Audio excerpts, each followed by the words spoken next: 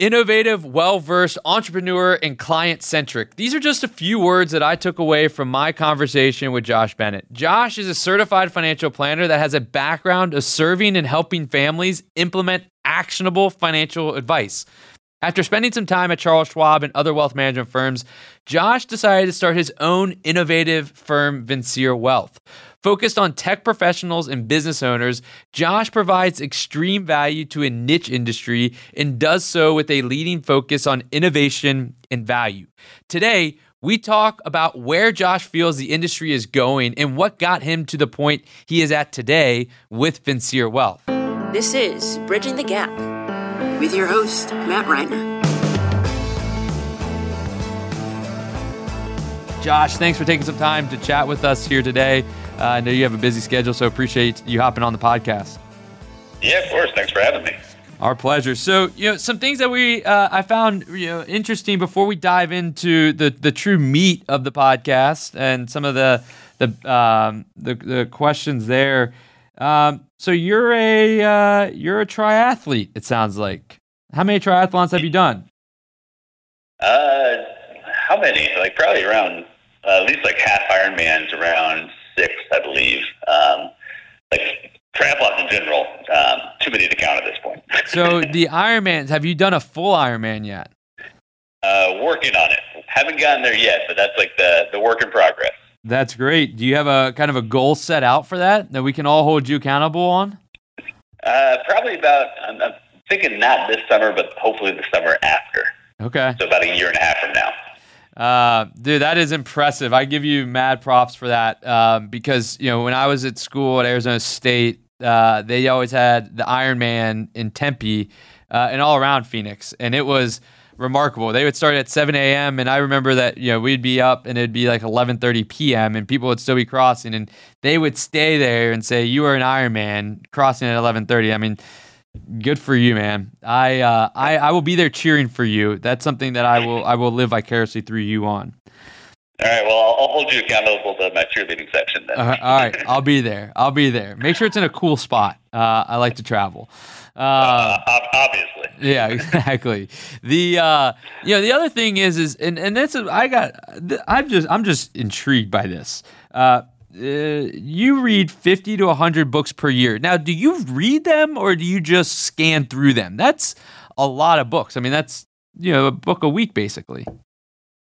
Yeah, I do read them, but I'll admit I cheat a little bit. So a lot of that is actually audiobooks too. So I'm a big audiophile when it comes to like audiobooks. Okay. Sitting in the car, commutes, things like that, I usually listen to audiobooks. And so that gives me kind of a leg up in getting more books throughout the year. Okay. And that's not cheating in my book because that's how I read as well, is through Audible. What speed do you put it on to read that quickly? I mean, or do you just have a long commute? Are you on like 2 times speed of the book, or do you read it at the normal? Let them read it to you at the normal pace? I usually do like 1.5 times. Right. Can't like if it's 2 times, I can't follow it as well. But yeah, 1.5 times is I think a good speed because usually they're pretty slow anyways. If you speed them up, it's like perfect for listening to. All right, so I'm going to ask you, best book you read in 2019. Do you have one? Oh, that's it. I know you weren't ready for this one. So this is going to probably show what kind of a nerd I am, but I read a kind of a fantasy novel called The Name of the Wind. That was really good. It's like a 3-part series. It was the first book, but it was a really good book, and I'm getting ready to start the second one in the trilogy. So it's nice. I'd say that's probably the best one I've read. That was probably one of the few like fiction books I read, which is probably why it stood out. But you got to mix in fiction books. You got to mix in all different types of books to kind of stay moving forward. And I just want to touch on this briefly because this is something that I would love to take part of with you. Is that you've been to 47 of the 50 states, but now you're trying to have a local beer in each of the states. How is that coming along? And if you need a friend, I'm more than happy to help out on that side. Yeah, exactly. It's coming along slowly but surely. Yeah, this is a job I had like right out of college. I was traveling all the time, and so it's been a bucket list item to hit all 50 states. And so once I started getting close to that, I was like, okay, what's my next challenge? And so obviously I like beer, so it's like, yeah, all right. And craft brews are a big thing now nowadays. So it's like, all right, I'm going to have a beer from each state, like brewed in each state, while visiting that state. So that's kind of my next challenge. But yeah, I think I'm at about 20 there last time I checked. But still got a ways to go on that one. All right. Well, good luck on that. I think that's an awesome. I love that idea. And that's a way to kind of be motivated to travel around this country, which is a beautiful country to go see. Yeah, and I figure that's a way to get around cheating and saying, like, if I drive through a state, then that counts. Yeah, you got to stop and then have a local brew. I mean, you have to. It's a must now. Exactly. So that's the goal now. All right, awesome. Well, let's dive into this. I'm really excited. We met a little while ago, and I've always been impressed with what you've done and your background. And I think that I'm interested to dive into kind of where you see the industry. You're coming from a different perspective of innovation and how to build a practice, and it's different. And I think that that's always good for our listeners to have that perspective. And I always like to start out these conversations with a simple and similar question. And it's from your perspective, really, what is the state of our industry, the RIA industry today, right? If you were to give a state of the union for the RIA industry, what would be your top 3 points that you would want to get across in that state of the union for the industry today?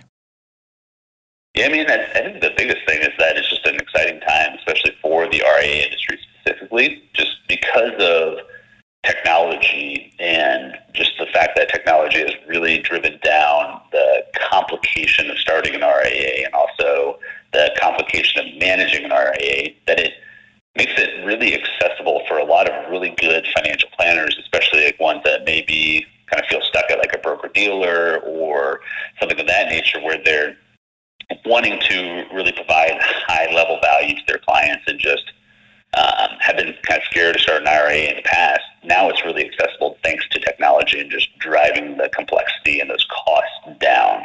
So I think that's really exciting for like our space right now. But also in terms of State of the Union, I think there's a lot of cool things happening with technology and what that allows you to do.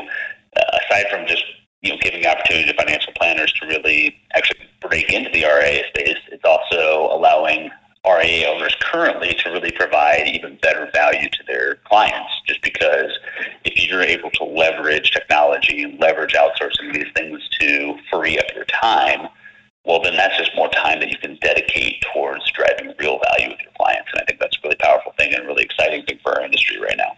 Yeah, and I think that is also kind of that's the state of it, and it's a state of change, right? I mean, the industry is changing, and I think some people think that change means that they look at it as a bad thing. It's just evolving with the times, which is really exciting, right? Everything you said is evolving of the times, of setting up your RIA to utilizing technology, etc.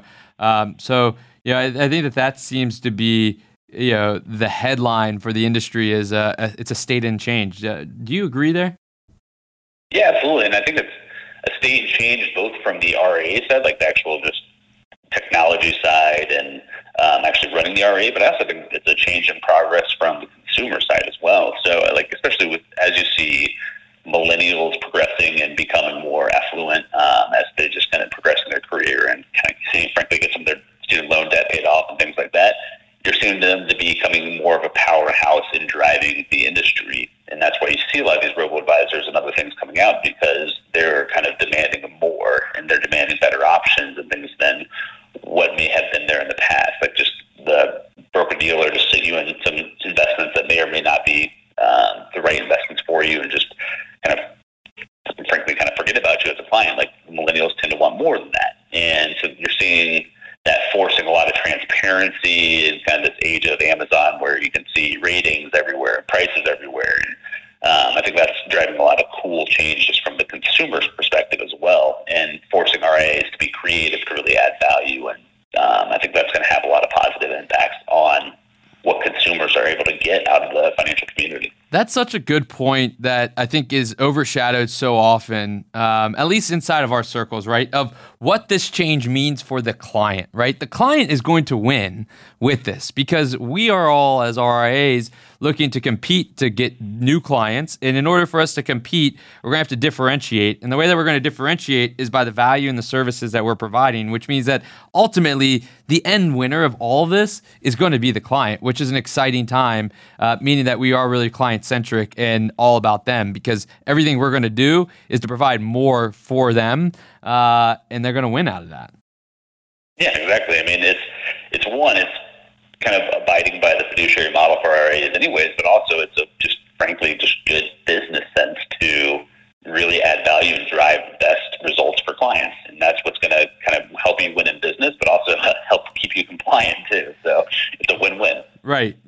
As compliance keeps going up, we're going to have to keep doing more to stay compliant, but it's going to make us look more at our business and make it more efficient, et cetera, which is always a win. And speaking of change, recently there's been some, the news of two behemoths in our industry really coming together and consolidating with Charles Schwab and TD Ameritrade. And I think that this is kind of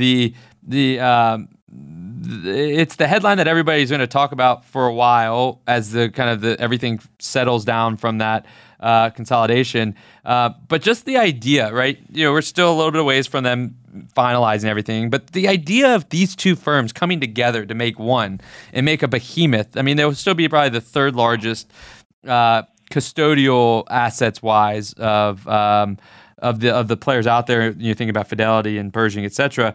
But they're going to be a much bigger player. And you spent some time at Charles Schwab, and I think that from the inside perspective, I'd be interested to know your perspective of Schwab now that you're on the outside as an innovator, because now they're going to be a much bigger player and have a bigger voice within, especially the RIA space. How do you view them as an innovator within the industry, given your time there? Yeah, so I think they definitely are an innovator in terms of what they've done to try and drive down prices to consumer.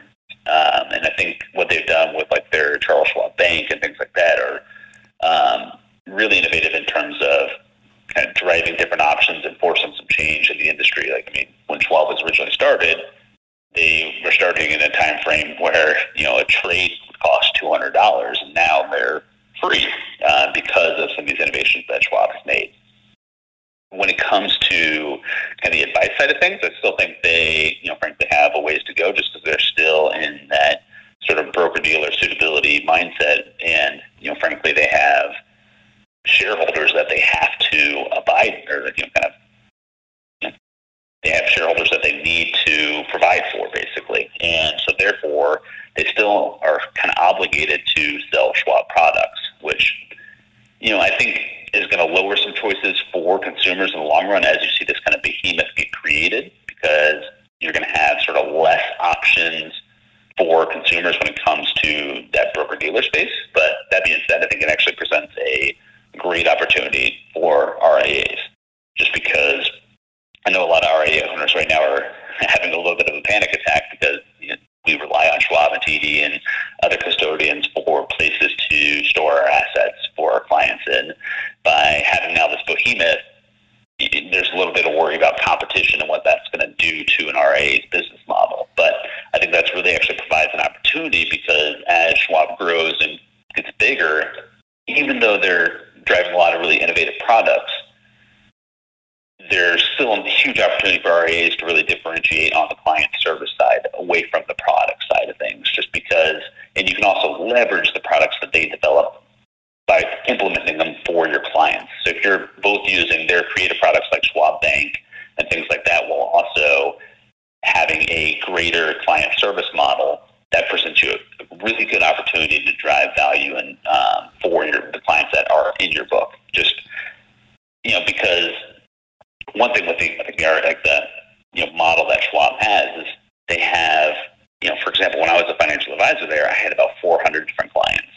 And, I don't care how good your technology is or anything like that, there's just no way to provide really deep value for 400 clients. Mm-hmm. And so even if they have innovative products that you can leverage, if you're able to provide that deep value to your clients, you're still going to stand out as an RIA, despite them having just more assets, more resources to kind of compete against you, if that makes sense. Yeah, no, it does. I mean, because what I've always given a lot of respect to Schwab for is how they've been able to walk that fine line of being a retail, having retail clients and RIA clients. They are one of the firms that have done a really good job with that. Because even when advisors get really upset, they're really not that upset because they're getting served so well. And I think that you're right. One of the things that this does challenge is the now they have a lot more power to kind of compete maybe with RIAs, but also RIAs now have less ability or control of holding them to the fire to get stuff done, right? Because there's less options to go to. You can't say, hey, I have assets at TD and I have assets at Schwab. And Schwab, if you don't help me with this, then I'm just going to take all my assets to TD. You don't have that kind of control anymore, and it becomes a little bit more monopolistic with fewer players. But hopefully what you have is that I believe Schwab is one of the best firms in terms of service to their clients, in terms of RIA clients, and they have a great servicing model. And I believe that TD has a really forward-thinking technology model. And you bring those together, and that's pretty powerful. And like you said, that can provide a lot of solutions for advisors. But I will say, if any advisor thinks that that's going to happen right away, is crazy, because now you have just a behemoth of bureaucratic sheets that you have to get through and check marks in order to get anything done, which means it's just going to move a little slower. But hopefully the power of two means that what they do deliver is really, really big and powerful. Yeah, I mean, a prime example of this is like when I was working at Schwab, they had just bought Options Express, which is a really great innovative technology in the option space that I'm sure a lot of advisors have heard of it.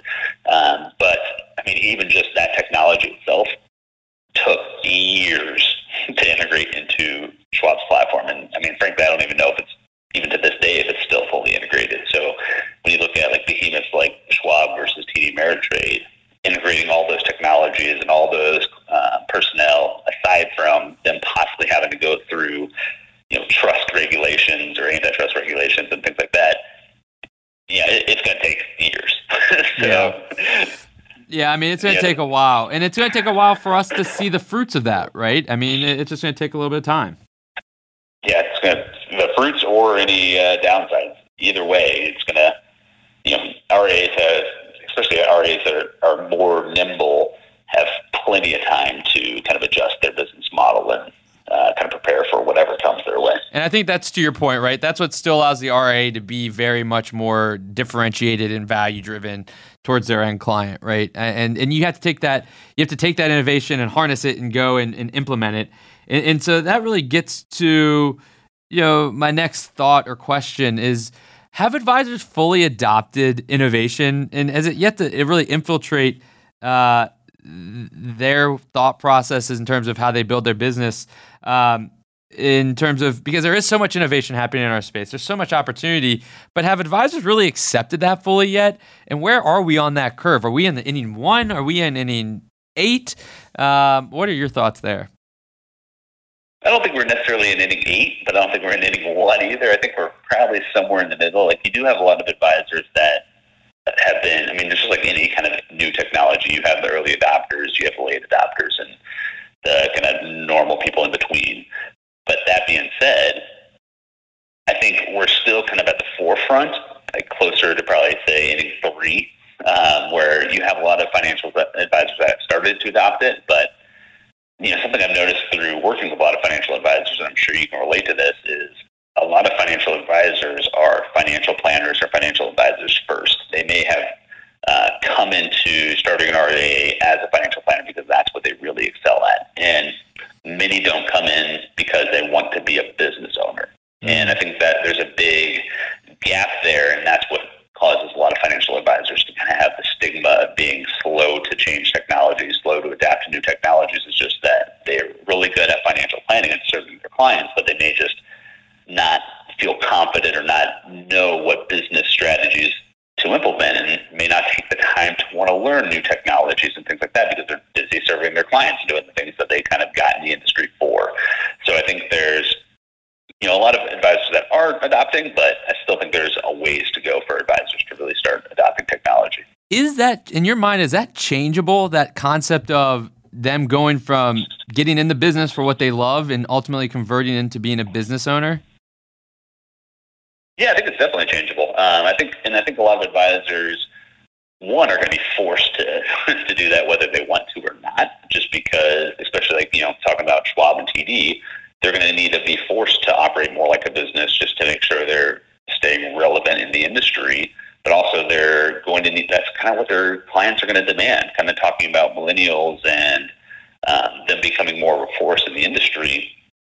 Millennials like technology. They like having speed. They like all these things that technology brings. And advisors are going to need to adopt that into their business model if they're going to want to stay relevant as millennials become more and more of a powerhouse in the industry from the consumer side of things. Yeah, and as you were kind of talking about the ability of like why they got in the business, and then they didn't get in the business to build a business, they got in the business to do financial planning, which is two drastically different things. We have to be clear on that. There are some people that got in the business to build a business of financial planning, right? But that's not the norm. It got my mind thinking kind of to like doctors, and I never like to compare advisors to doctors, but with doctors, a lot of doctors get in the business or get into practicing medicine because they want to save lives. They really enjoy, being an orthopedic surgeon. They really love heart surgery. They love brains, whatever it is. That's what they love. That's their practice. That's their financial planning. But they also have a business, but they're not necessarily great business owners, right? Or builders or runners. They love the practice of medicine. They don't love building a business. And they'll just get new clients because they want to just do more of the surgeries, or being a pediatrician or whatever it is. And what you've seen in that industry is now you start to see the conglomerates really getting everybody under the wings, right? Like here in Atlanta, you have some behemoth medical practices like Piedmont Hospital and Northside, and all the doctors used to have their individual practice, and now they're all going underneath the behemoth because they know how to run the business. They provide scalability, which I'm not yet a believer that there's going to be. I mean, there's going to be consolidation in our industry. I don't know if it gets to that level, but does it? In your mind? I mean, that's kind of, it seems like that's where we're having the conversation, that's the preemptive way of where it goes. I mean, I think in our industry, there will always be space for kind of lifestyle practice, and people that don't want to be part of a behemoth and don't want to really necessarily run like a $1 billion RIA where they need to have an efficient business model. There will always be space for that. Like, where I think we differentiate from doctors is that we just don't have to deal, like, this may sound counterintuitive to a lot of RIAs, but we don't have to deal with nearly the regulations that hospitals do and doctors do. And you don't have to deal with the bureaucracy of like insurance. You just work directly with your clients in your regulator. And really that, if you're running a pretty simple business, say you're running a lifestyle practice with 100 clients, that's not going to be very complex. And you don't necessarily need an efficient business. You can still survive by just having that model. You may be working way more hours than you want to be or something like that, but you can still survive. So I don't think there's going to be kind of that forced consolidation that you see in the medical industry. Mm-hmm. I think there will still be some of that because you'll find, I think we're in that transition period where starting RIA has become so easy that you're starting to see a lot of people that think they want to start RIAs and start it and then realize they hate actually running a business and are much better just as financial planners and want to stick to that. And then you'll see, I'm sure a lot of those kind of get consolidated into more of these RIA models where they have just kind of like the umbrella company that does all the back-end services, and then the RIAs can kind of operate independently on their own brand, but still have most of the back-end taken care of, so they're just basically serving their clients. I think that's going to be a bigger model here in the future, but I don't think it's necessarily going to be the only option like you see in kind of the medical field. Yeah, no, that's a fair. I do agree with that. I'm not a firm believer that there's going to be no space for independent, because I think that the independent route is still so valuable, and I think it's such a necessity. I don't see the same consolidation. It's just an interesting kind of a path that just to keep an eye on. And as we talk about, I want to spend a couple more questions, but then I want to get into buy sell. In your mind, we talk about innovation, we talk about utilizing technology, we talk about delivering value, and What, in your mind, is the difference between a great financial advisor or planner or wealth manager, however you want to utilize that title, and just a good one in your mind? I think it really boils down to the value that you provide your clients. So when I look at like financial planning and kind of serving clients, there's all these components that they rely on you for, whether you realize it or not. And money has such a big impact on people's lives that, I think for a lot of us as financial advisors, we can have just as big an impact as like someone's doctor or things like that are also, very intimate things in people's lives where, like, for example, like, I'm sure every advisor that listens to this has had a client go through a divorce that you're basically holding your hand through that, through deaths in the family, through all these life events that have realistically nothing to do with money, but also a lot to do with money. You're helping them through all these different situations. And, some advisors will just kind of brush that off and be like, jump right into estate planning and, let's set up this trust, or let's, make sure we call it your life insurance, and dump right into the money piece of those things. And I think that is what we classify as like a good advisor, is someone who just does the money well. A great advisor is someone that does everything well, like manages the emotions of your clients, like helping them, counsel them through, volatile markets and making sure that they're sticking to their goals, but also, being a helping hand and a lending ear when they're going through a hard time in their life. Like, for example, if someone comes in and says, like, my husband or my wife passed away, don't jump into the money. Like, a great advisor will jump into the emotion and really care about their clients and walk them through that whole transition, both from a, being a helping hand, being like a listening ear, as opposed to just looking at the money. And I think that's one of the things that really is going to be a differentiator from a good versus great advisor. I love that. I mean, that is such like a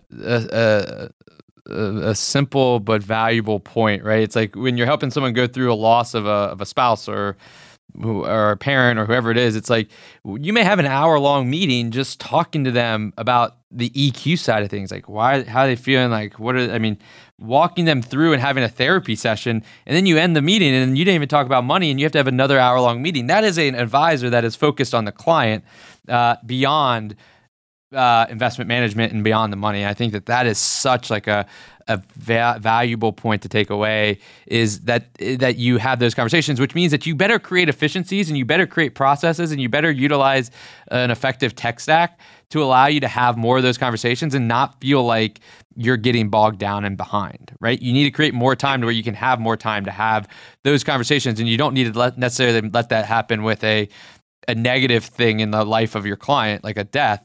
You should be having those types of conversations all the time, because that's what builds deep, meaningful, valuable relationships with your client. Exactly. Like I heard somebody say that, and I think this is a quote that stuck with me, that, handling the money in terms of like working with your clients, that's kind of a necessary component, where handling the emotions and really listening to your clients and kind of coaching them through these life changes, like that's the important stuff. And I think that's really stuck with me, and I think that's something that every advisor can take away as like, this is what you should be focusing on. This is how you're going to really differentiate yourself in a, changing markets, is really having that kind of emotional intelligence and really working with your clients, both on the financial side and doing that well, but also on the emotional side and doing that well. Yeah, I'm with you on that. All right, two last questions quickly to run through, because I want to get your thoughts on this.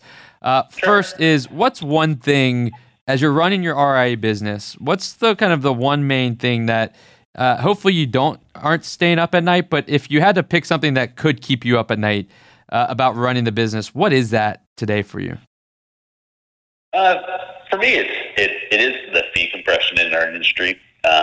So one thing that keeps me up at night is, I personally work with a lot of millennials in the industry, and, I have a lot that have really adopted and really seen the value of paying a higher fee for that kind of added value that I've been talking about. So I've really seen some millennials that have that, but I still see some that are have been conditioned by the marketing of Wealthbox, or not Wealthbox, Wealthfront, and Betterment, some of these robo-advisors out there. And, you hear from them like, oh, you charge 1%? Like, can't pay that. Like, you shouldn't be charging that much.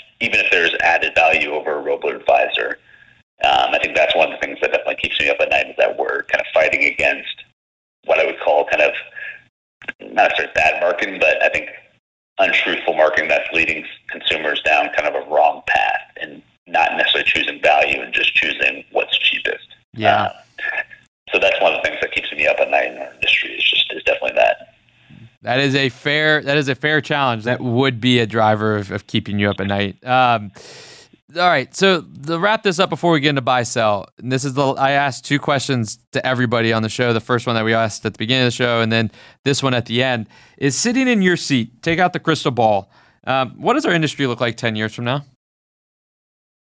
Yeah, I think there's going to, like we talked about, I think there's definitely going to be some consolidation from the RIA perspective. I definitely think there's going to be some consolidation from the broker-dealer perspective, but I think there's going to be a bigger market share of RIAs in the industry. So I think consumers are going to kind of demand that fiduciary responsibility, and you're going to see more RIAs, more lifestyle practices, and things start to come to fruition because of that. And I think you'll actually hit a cap or plateau on the fee compression because, I mean, you're starting to see a lot of these robo-advisors that have been driving down fees starting to really struggle from their business model. Like I was reading an article yesterday that Ellevest is struggling now and getting a lot of pressure from their investors and things like that to basically change their business model and have higher fee offers because they're kind of struggling financially. And so I think you're going to see a switch to more of those consumers demanding more of that value in addition to just lower fees. So I think we're going to kind of see a reversion back to, I won't say the old model, but that very high touch model, like that high service model. Yeah.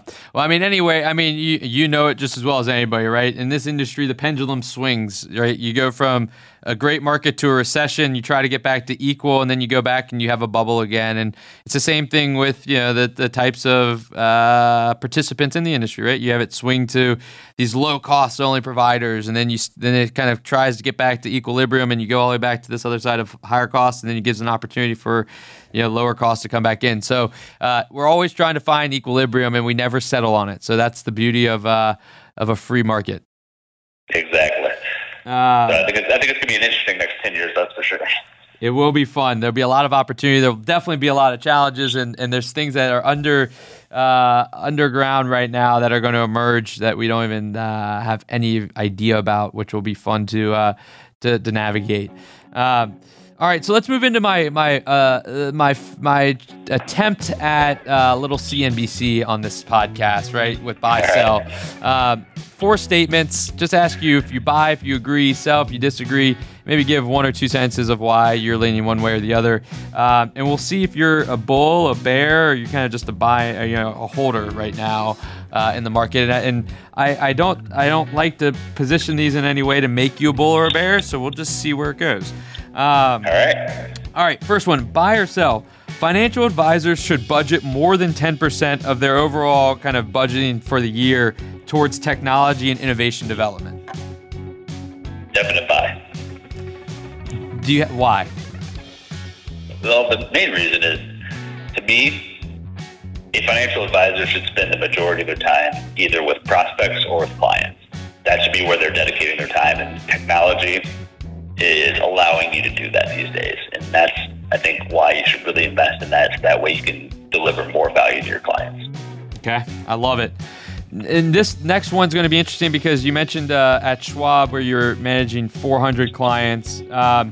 Buy or sell, given recent innovations and future innovations that we don't know of yet, financial advisors will be able to provide white glove service to more than 200 families per advisor. I would say hold. I think they'll be able to. I think the question will be whether they should.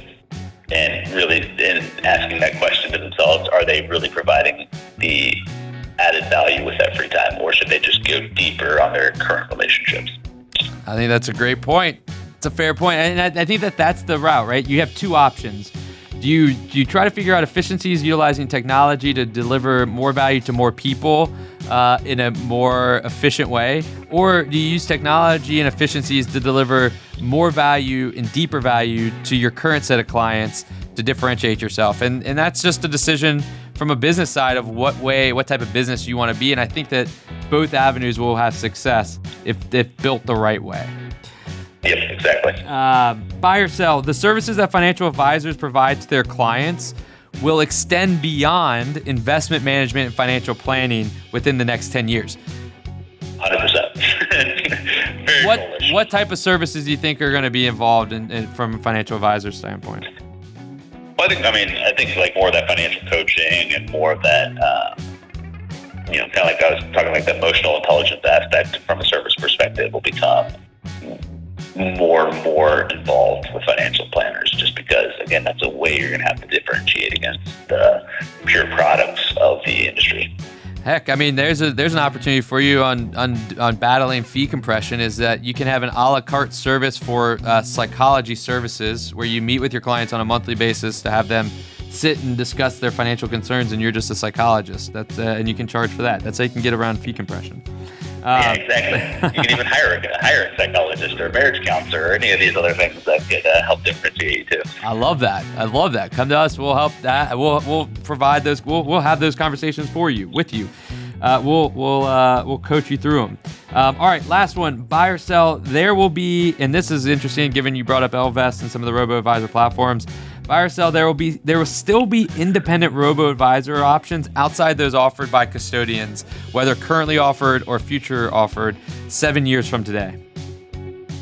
Yeah, definitely. I think there will be. I think there is going to be a shakeup in them and how they look. But they're still, even today, they're still independent ETFs and things like that away from the custodians and some of the bigger players out there. So I think that'll still be there. I just don't think you'll see it be like venture backed. I think there'll be more grassroots grown robo-advisors. Yeah, so it's kind of like you'll have the State Street and BlackRock as your ETF providers. You'll have some people come in and they'll fizzle out of being unique individual ETF providers, but just the sheer scale of like the Betterment and Wealthfront will make it hard for the others to come in and take those down. Yeah. I think that's interesting. So it seems like you're a bull. You had 3 buys and a hold, so that makes you bullish. Which not that we don't like bears on the show, but bulls are always better in every aspect of the markets, right? Well, good. Well, I appreciate that. I want to wrap up, let you get back to your day, and the listeners get back to their day as well. I want to give you 90 seconds or so just to give a closing thought, something that maybe the advisor can take back to their firm today and implement to push their firm forward. And then I'll give a closing thought, and we'll wrap this thing up. Sure. Yeah. I think one of the biggest things advisors can do to really implement in their practice today to drive their business forward, and this kind of goes back to my philosophy on what you should be doing with most of your business, is leveraging technology, leveraging outsourcing to spend more time with your clients, more time with prospects. So, for example, I'm a managing partner in an outsourcing firm called Valenta BPO, where within a week you could have a virtual assistant or virtual paraplanner that could be taking data entry off your plate into eMoney or to Right Capital, things like that, or Precise FP, like any of those data entry things you could have taken off your plate immediately. You could also leverage softwares like Benjamin, where you could have your scheduling done for you, and all these kind of really easy tasks that just take a lot of time for advisors. You can easily just get those off your plate and be able to drive more business, drive more or deeper conversations with your clients, all within about a week of just, making the investment and just, taking that step and that leap forward. And I think that's something that advisors should do almost immediately to really drive their business forward. Yeah, I'm a big believer of that. I think that, from just our research on our own, multiple research that's out there, by Michael Kitces and others, it's shown, and just in conversations, right? That's our research, is just having conversations with advisors, that we are spending over 30% of our time doing menial, mundane tasks that are needed in a relationship, but don't enhance the relationship. And you got to figure out how you can take those off your plate so you can have, even if it's 15% or 20% more time to enhance a relationship. That ROI, if you can't see that ROI, that's true value to your firm and to your clients, which is a win-win for everybody. Think about how many more conversations you could have either with clients or with prospects if you had a third of your day back. Yeah. Geez. Yeah. You can have tons of calls and deeper calls, and not calls about, hey, where's your paperwork? But, hey, how's your family? What did y'all do for Thanksgiving? What are your kids doing? How do they feel about what everything's going on? How can I help them? Those are valuable conversations. I think that's a really good point. So for me, my closing thought is this. I think it's fair to make the assumption that we understand the differences between niche and generalist, right? When we start out as financial advisors, we tend to bring in anybody and everybody that will allow us to manage their money. That's the way that this business is. We are desperate to help people and to begin building our book of business. We may have a desire to build a niche type of business down the road, but ultimately, whether it is a blue-collar worker, a business owner, or a teacher, early on, we take them and help guide them to their financial goals. As our industry continues to undergo many changes, a state of change, it is going to be paramount that advisors begin to narrow their focus. It's similar to building any business. If you try to do everything, you end up doing nothing really great. And likely you end up not staying around as a business much longer. But for financial advisors, having a niche and having a focus is going to be key to differentiate among the noise and to have an opportunity to really scream and shout from that mountain peak, your company differentiator. Whether your niche is the specific client you focus on, and that means going beyond just a specific minimum, or the investment focus you have, or the services you offer, it doesn't matter. I believe you need a niche in a new world in our industry where being different is not a nice to have, but a must have. Clients are going to constantly push their advisors to deliver more value, services, and servicing. And in order to show that all of these are being delivered, you must do something a bit different than the competitor down the street. And maybe the relationship you build with your clients is a true differentiator for you, and that will be great. But if it is, then go all in on that and ensure everyone in your office is all in on that as well. Because going all in on your true differentiator will be the key to long-term success in this ever-changing environment. Josh Bennett, thank you so much for taking some time and sharing your wisdom with our listeners here. Yeah, my pleasure. Thanks for having me. Yeah, that was awesome. And everybody out there listening, thank you for tuning in. Hopefully you took away one thing to push you and your firm forward tomorrow. And we'll be back in your ear in a couple weeks. Thanks for tuning in to this week's episode of Bridging the Gap. Don't forget to give us a rating and let us know what you think. Your heart's desire.